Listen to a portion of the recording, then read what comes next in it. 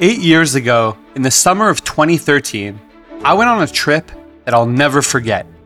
After having been to Poland and having visited the death camps for the first time 5 years earlier while a student at the Hebrew University of Jerusalem, I came back to Poland, but this time as part of a very, very different experience.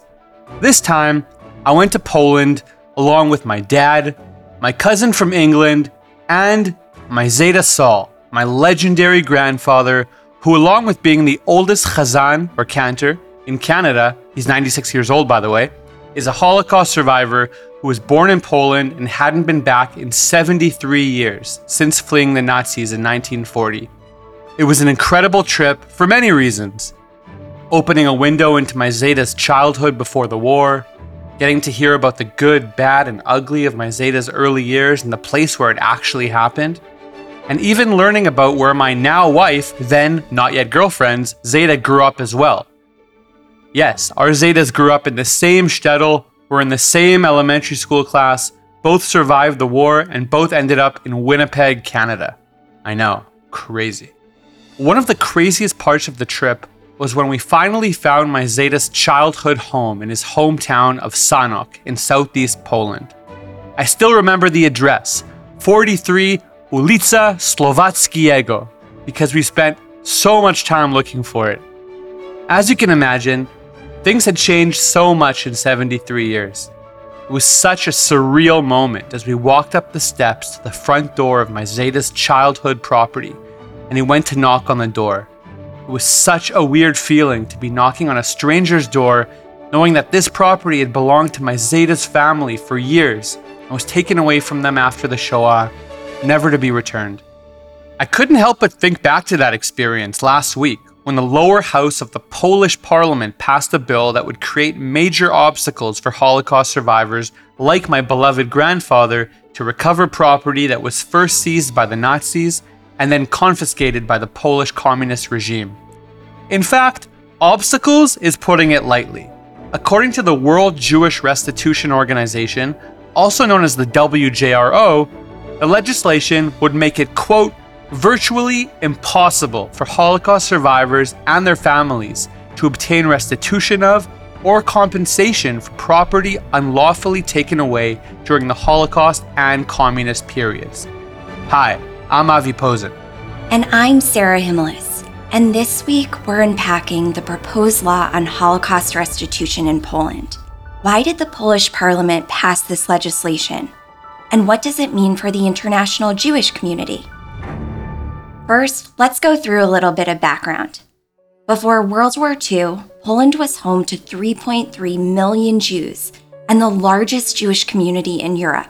3 million of them, 90% of the Jewish population of Poland, were killed in the Holocaust. The majority were murdered in ghettos, death camps, and concentration camps in German-occupied Poland, including Auschwitz-Birkenau. According to the WJRO, the Nazis were also responsible for the methodical theft of Jews' possessions, including their homes and businesses. After the war, the Polish communist regime subsequently nationalized this property that had belonged to Jews, along with the property of many other Poles. And yet, despite this history, Poland is the only country in the European Union that has not passed a comprehensive law to return or provide compensation for private property taken during the Holocaust or communist periods. The Anti-Defamation League tweeted that with the new legislation, Poland's poor history on Holocaust-era restitution just got worse. After the bill was passed, Polish government officials focused on Poland's role during the war and evaded any responsibility for the Holocaust. Polish Prime Minister Mateusz Morawiecki vowed that his country, quote, will not pay for German crimes, neither zloty, nor euro, nor dollar. Poland's foreign minister said in a statement that, quote, Poland is by no means responsible for the Holocaust, an atrocity committed by the German occupier. The Polish prime minister's obviously got a point here. Poland was a victim of Nazi aggression, Everyone knows that World War II started when Germany invaded Poland on September 1st, 1939, something Poland obviously didn't ask for. And the Nazis actually killed 1.9 million non-Jewish Polish citizens. But the claim that Poland does not share any responsibility for what happened is historically inaccurate. In a 2018 article published in The Atlantic titled "The Truth About Poland's Role in the Holocaust," Edna Friedberg, a historian at the U.S. Holocaust Memorial Museum, argued that Poland's role contrasted collaboration and courage. Collaboration with the Nazis on the one hand, and courage in resisting the Nazis and saving Jewish lives on the other hand. Friedberg acknowledged that Poland was the victim of German aggression, suffering one of the most brutal occupation regimes among countries in the Nazi orbit. She also noted that more Christian Poles were recognized for risking their lives to aid Jews than citizens of any other European country. But other Poles, Friedberg wrote, did the opposite. They supported and enabled Germany in its campaign to exterminate the Jews. In her article, Friedberg also brought up a series of incidents that she argued, quote, muddy the waters between victim and oppressor in the chaotic environment of wartime Poland, end quote. The history of the village of Gniewczyna Lansucka is a case in point. In May 1942, non-Jewish residents of the town held hostage some 2 to 3 dozen local Jews. Over the course of several days, they tortured and raped their hostages before finally murdering them. At the same time, recent interviews with locals reveal that other Christian Poles in Gniewczyna Lansucka tried to shield Jews. What's really shocking is that violent riots against Jews in Poland continued even after the war. The most shocking of these incidents was the Kielce pogrom in 1946, when a mob of Polish soldiers, police officers, and civilians murdered 42 Jews. Just imagine. These Jews had just survived the Holocaust, had just settled or returned to their town, only to be murdered by their fellow Polish citizens, in many cases their former neighbors. The story of the Kielce pogrom is powerful, emotional, distressing. According to the U.S. Holocaust Memorial Museum, quote, while the pogrom was not an isolated instance of anti-Jewish violence in post-war Poland, the Kielce massacre convinced many Polish Jews that they had no future in Poland after the Holocaust and spurred them to flee the country. Coming just 1 year after the end of World War II, the massacre shocked people around the world, end quote. Now let's talk about the current legislation. According to Haaretz, under the new law, outstanding claims to recover property seized during the Holocaust that have not reached a final decision in the last 30 years would be halted or dismissed, and new appeals of decisions reached more than 30 years ago would also be barred. Gideon Taylor, president of the Claims Conference and chair of operations for the WJRO, clarified that the legislation is not about what Germany did during the Holocaust, but is instead about what the Polish communist government did after the war, when they confiscated the property. In passing this legislation, Taylor argued, Poland is evading responsibility for property it took and benefited from. He added that this law represents a step backward for Poland on this issue. We should mention that Poland has a history of denying all responsibility for the Holocaust, and even codified this position into law. In 2018, the country passed a Holocaust speech bill that penalized anyone who accused Poland or the Polish people of being complicit in Nazi war crimes. Although the law was eventually amended to make such statements a civil as opposed to criminal offense, the legislation caused a rift in the relationship between Israel and Poland. One thing that captures the Polish government's general attitude toward this issue is its objections to the phrase Polish concentration camp, as opposed to Nazi concentration camp in German-occupied Poland, or concentration camp on Polish soil. Their argument is that the phrase Polish concentration camp wrongly implies that Poland set up or ran the camps. This issue came up in 2012 when President Barack Obama referred to a, quote, Polish death camp while he was posthumously awarding a Presidential Medal of Freedom to Jan Karski, a Polish resistance fighter. Polish officials heavily criticized Obama's use of the phrase, and Obama was quick to apologize. As you can probably imagine, Israeli and Polish governments have very different perspectives on this legislation.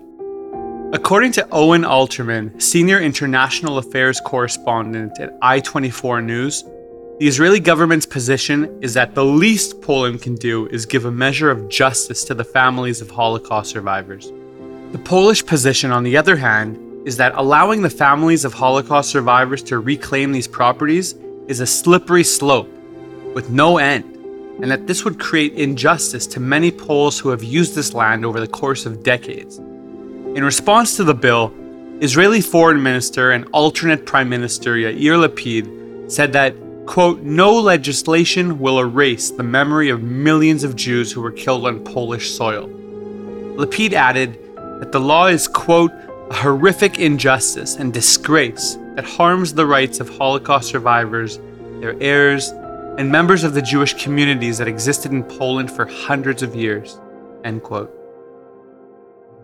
Meanwhile, Polish Deputy Foreign Minister Paweł Jablonski argued that the bill was designed to protect against fraud and abuse, tweeting, quote, Poles, like Jews, were victims of terrible German crimes. This legislation will protect the victims of these crimes against fraud and abuse. So what does all of this mean for the Jewish world?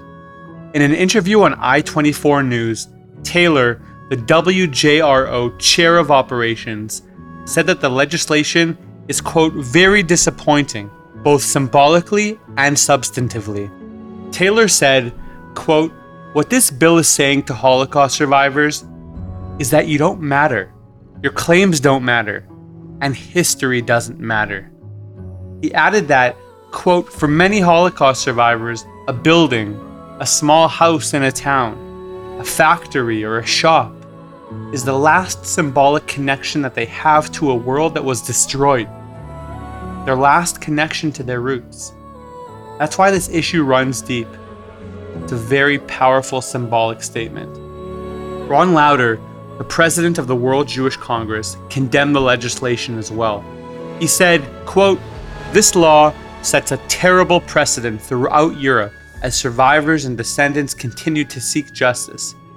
He argued that, quote, the time has come for the international Jewish community to reevaluate our relationship with a government that is behaving with unimaginable callousness.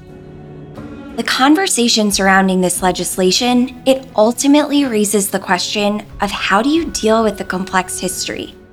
Nations as well as people can relate to this.